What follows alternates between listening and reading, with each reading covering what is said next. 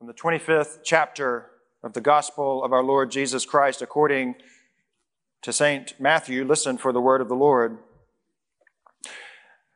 When the Son of Man comes in his glory and all the angels with him, then he will sit on the throne of his glory, and all the nations will be gathered before him. And he will separate people one from another as a shepherd separates the sheep from the goats. He will put the sheep at his right hand and the goats at his left. And then the king will say to those at his right hand, "Come, you that are blessed by my Father, inherit the kingdom prepared for you from the foundation of the world. For I was hungry, and you gave me food. I was thirsty, and you gave me something to drink. I was a stranger, and you welcomed me. I was naked, and you gave me clothing. I was sick, and you took care of me. And I was in prison, and you visited me." And then the righteous will answer him, "Lord, when was it that we saw you hungry and gave you food, or thirsty and gave you something to drink? And when was it that we saw you a stranger and welcomed you, or naked and gave you clothing?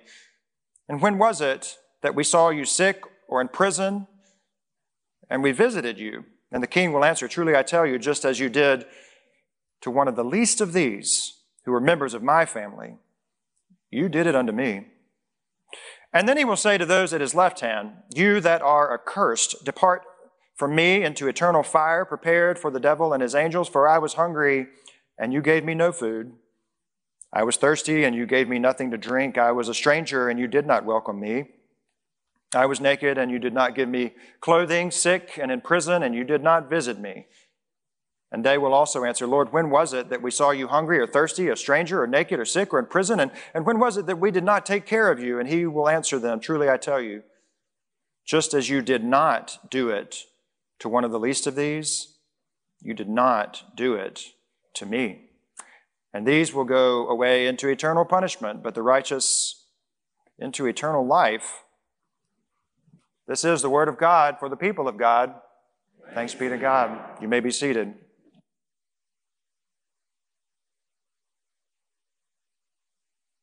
Each year at this time, I like to introduce us to one of our community partners, those who are on the front lines of making transformative ministry happen in our city. A few months ago, our staff took our monthly Go to Know initiative, our field trip to Friendship Mission, and wow, did we ever receive a blessing. The work that Tara Davis and her team are doing every day is inspiring, and sometimes it's overlooked. And so I cannot tell you how excited I am that Tara is with us today and how important partnerships like hers are at making a difference in our world. So Tara, thank you so much for coming and sharing your heart with us this morning. Welcome. Good morning, church. Good morning. So as just read, the book of Matthew, chapter 25-40, is extremely important to Friendship Mission. As a matter of fact, it is printed on our stationery. "For I was hungry, and you gave me something to eat. I was thirsty, and you gave me something to drink. I was a stranger, and you took me in. I was naked, and you clothed me. I was sick, and you took care of me. I was in prison, and you visited me." And in reply, the question was when. When was he hungry, thirsty, without clothing, sick, without shelter, or in prison? I can't help but to also think of those who are homebound and in need of a friendly visit. When and who? The impact of homelessness is felt throughout a community, including this one. We just don't know who is affected nor when. It could have been 20 years before he became a member of the United States Congress, or just a few months before she was teaching in our local school system, or maybe shortly after he served this country as a member of the United States Armed Forces. Or possibly she is homeless right now, and she's going to serve the meal that you order today after service. If the roof of your home blows off today, church, you have a place to go. Or you have enough money in your pocket to pay for a hotel room without thinking about literally running out of money this week. Those who live at Friendship Mission have nowhere else to go. For those who do not know, Friendship Mission is a set of homeless shelters and a public soup kitchen. When people come to our doors for help, they receive shelter, meals, toiletries, clean clothing, intense case management. That's a plan, a tailor-made plan to get them on their feet. We work to help our residents stabilize their lives. We help them find a home that is suitable for their needs. And all of that can take time. So shelter residents can live at Friendship Mission for up to 12 months. Some who are in need come to us with a government-issued ID. That's important. A job, a car, but the income isn't enough for them to keep their home. Some come to us with tattered and dirty pockets, and they are completely empty. Not a dollar, not an ID. They come with just what they're wearing right then in that moment. So we get to work and we connect them to the resources that are available. A government-issued ID, the Social Security income that they may have earned, a job or job training. Friendship Mission is the refuge needed in Montgomery to help the hungry and homeless people who are our neighbors. Along with all of the services provided, we meet our residents where they are. We're a sounding board, we're motivators, we're a shoulder to cry on. And when I say we meet our residents where they are, that's hard sometimes because they're not even sure where they are in life. Our residents have worked for the Alabama Senate. They work in the Montgomery Public School System. They work at our hospitals. There's only 3 in Montgomery. When you go to one of our hospitals, someone who's drawing your blood or taking care of your loved one might live at Friendship Mission, you just don't know it. Or their name might be on the waiting list for Friendship Mission. When you are homeless, life does not stop. Your loved ones may pass away. The IRS and other collectors are looking for you. There's a judge that you have to stand before in a courtroom. It does not stop. The doctor might give you a diagnosis that you're not ready to handle, but you're homeless. Good things happen. Our residents land jobs that they enjoy. They enjoy earning a living again. They find a new life skill. They find sobriety for those who need it, and they even find Jesus. We don't do this work alone. Providing comprehensive services for the near 70 people who are currently occupying our 2 very old buildings, we need help with that. Not just the residents, but those who come to us for a prepared meal. They might have paid for their medicine this week, so they don't have money for a prescription, or if they paid for their prescription, they might not have money for a meal, or they don't have the wherewithal to put a meal together. So they come to Friendship Mission. They should be just finishing up breakfast this morning. So this is beyond challenging work. Here's how we manage the chaos. We ask for help. Today, I'm asking for your help to manage the sharp rise in demand for services to those who are living in extreme poverty in Montgomery. Men, women, and children. Yes, even children. There are 17 children residing at Friendship Mission's Chisholm Street location today. They range from 7 months old to 14 years old. They are in the shelter with their respective mothers. Their mothers are 5 of the 19 women who are in the shelter this morning. 17 children, 19 women, and 29 men on our Mobile Highway location. woke up at Friendship Mission today. I won't hold you with the details of how, but Friendship Mission has become the shelter for Montgomery. We are it, and we have a waiting list because we are at capacity. Last night, I had to tell the elected official who called me that I did not have a room for the family she found sleeping in their car on Atlanta Highway. In this month of stewardship, I'm asking you to dig deep, to leverage the resources you have, your time and your talent, and yes, your finances.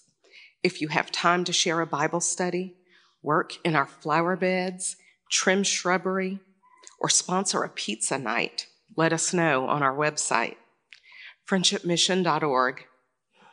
Submit your volunteer form there or send us an email on that same site. If you can support us financially, of course, that helps too. If you received a letter last week or 3, we didn't waste money. The mistakes made were not made by Friendship Mission. We are very careful with every single dime. Your prayers are important to us too. They get us through the tough times. Tough times come to us every single day. We never close. We never cut our bed list. We are open and operating because people are hurting and hungry. The work that takes place at Friendship Mission is challenging, to say the least. The work that it takes to keep our programs running and the doors open is a very heavy load, but we do not stop. We keep going because now, more than ever, our neighbors are hurting, hungry, and homeless, and Friendship Mission is their place of refuge. Our Savior tells us that what we do for our brothers and sisters, we are doing for Him, and in His name we work, and I'm asking you to join us. Thank you.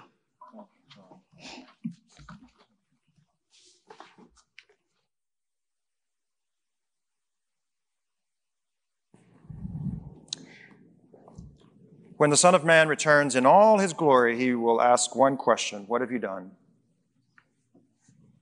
What have you done? What have we done? When have we cared for the least, the last, and the lost, and the lonely? Who knew that Jesus was an accountant, an auditor, right? With a debit and a credit system for who is serving whom. And He wants to know, He wants an accounting of what His church is doing in this world to care for the least, the last, the lost, and the lonely. Tara's story represents the stories of all of our community partners because so many of our community partners rely on us each and every week. That should not be lost on us. There's a wonderful question that circulates in church leadership which asks, if your church or your parish closed its doors today, would your neighborhood, would your community notice? Ooh, striking, right? If we ceased to be a church, if local churches ceased to be churches, who would notice? And how would they notice? Just this past week, if you read the Tower Chimes, the e-news, then you noticed about 100 agencies listed who rely on us each and every week. They budget with our generosity in mind. They plan ministry based on our generosity. They change lives based on our relationship with them. They have done so, many of them, in our 194-year history as part of this strong connection where we build relationships in the community. Those roots begin to go deeply for transformative ministry because we ask ourselves, when the Son of Man returns, what have we done? And what are we doing? And what will we continue to do? St. Basil the Great was the bishop of Caesarea. He was born into a quite affluent family. He had a really nice, lucrative job before a nun, I think, nudged him into the monastic life. And St. Basil the Great from Caesarea once said, when someone steals the clothes of another, we call that person a thief. And then St. Basil says, should we not give the same name to the one who could clothe the naked but does not? The bread in the pantry belongs to the hungry. The unused coat in in your closet belongs to the one who needs it. The shoes rotting in your closet floor belong to the one who needs a pair. The money which you hoard up belongs to the poor, says St. Basil. And I just say, well, welcome to worship, you bunch of thieves, right? Striking. But the point is well made. How many of us have multiple coats and shoes and blankets, which we're accepting now? This judgment of nations, as it's called, where the sheep and the goats are separated to the right hand and the left. I've wondered if that's why we have a center aisle, by the way. Some of you can help me with this. Our theologian in residence. Is this the right hand, the blessed side, and this the cursed side, or is this the right hand? I guess you'd have to answer for yourself, right? But there is a separation. There is division. But Jesus' primary form of accounting and math, his favorite form, is multiplication.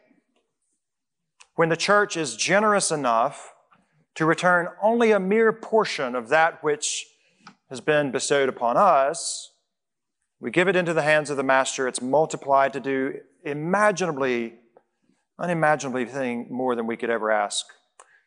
When you give to First United Methodist Church, you give to Friendship Mission, to the front lines of ministry in our community. You give to men and women who are hungry and thirsty, who are welcomed into a Christian environment where they feel safe.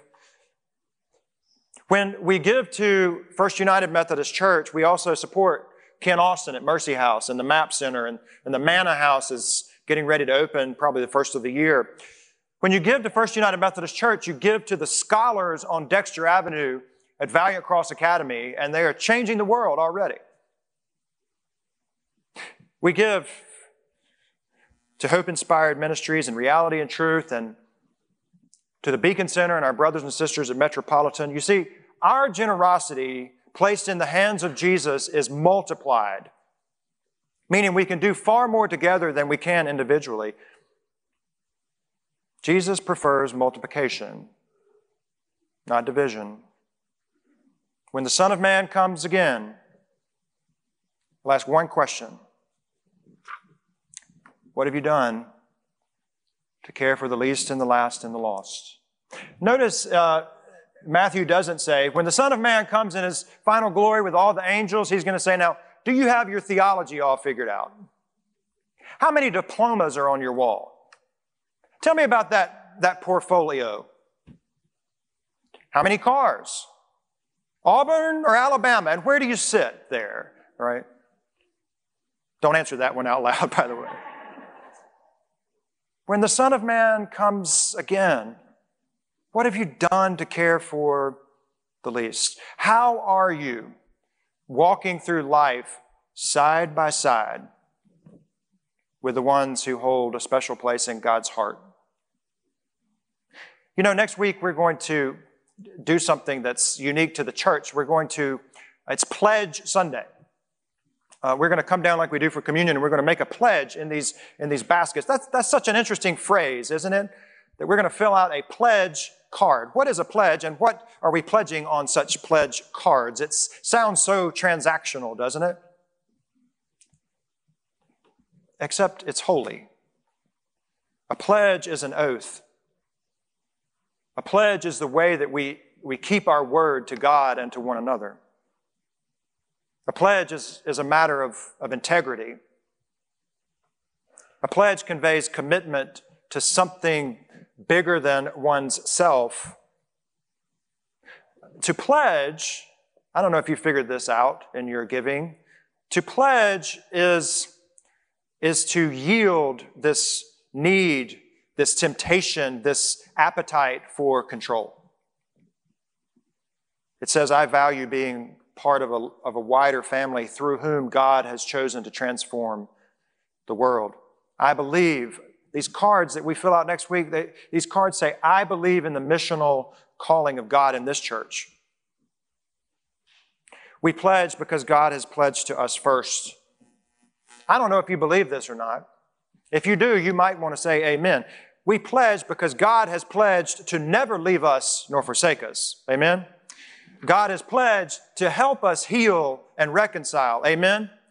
God has pledged abundant life and eternal life, and God has pledged to never give up on us and to care for us as we care for others. God has pledged to go ahead of us today and to walk with us along the way, and God has pledged to bless us so that we may bless others. Amen? All that's asked in return? Just a portion. Just a percentage. And whether we're in person here or in one of the 14 counties viewing right now in the WSFA area or somewhere in this country or somewhere around the world, we have people all over the world watching with us. We are called to pledge to Christ through the local church. Just imagine the global impact we can have together. I'll finish with this. In this most unprecedented of years, with so much fear and uncertainty, wars, rumors of wars, actual war, with splits and splinters, with woundedness, pain, grief. It would be so easy to say, I'll sit this one out this year. I'll let someone else step up. Or I want to wait and see what the future holds. I'm just not ready to begin tithing, preacher. I'll know more after the end of the year. And the challenge for me with those arguments is simple because I've used all of them. People are still hungry. The shelter is still full with a waiting list. People are still thirsty.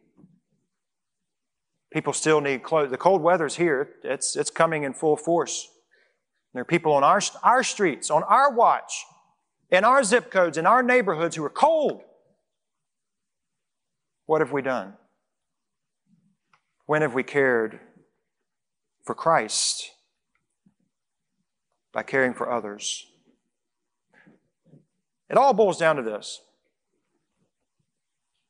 In God's kingdom that has come and in God's kingdom that's supposed to be here and now, in God's kingdom, fully realized, no one will be hungry. There will be no one thirsty, no exposure to life's harsh elements. There will be no homeless men and women and children on any street.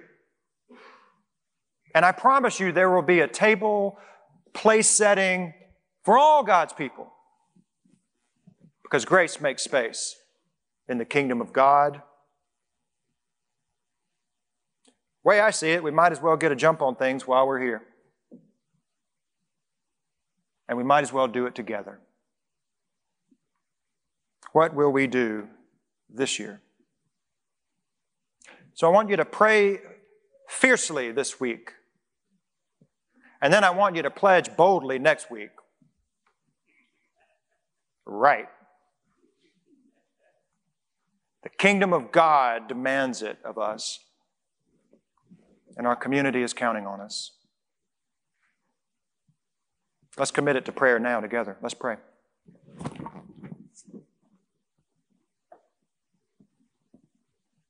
Lord, in your mercy, hear our prayer. That where we have fallen short, we need forgiveness. Where we have failed to see, we need vision. Where we have failed to hear, open our ears. When we have not been the neighbors that you would have us to be and not heard the cry of the needy, forgive us, we pray, and free us now for joyful obedience as we seek, Lord, to feed the hungry, to quench the thirsty, to welcome the stranger, to visit those who are bound and in prison and lonely, and to give some clothes to the unclothed. May that be our missional conviction this week. We do so knowing that all honor and glory belongs to you alone, Almighty God, now and forever. Let the church say, amen.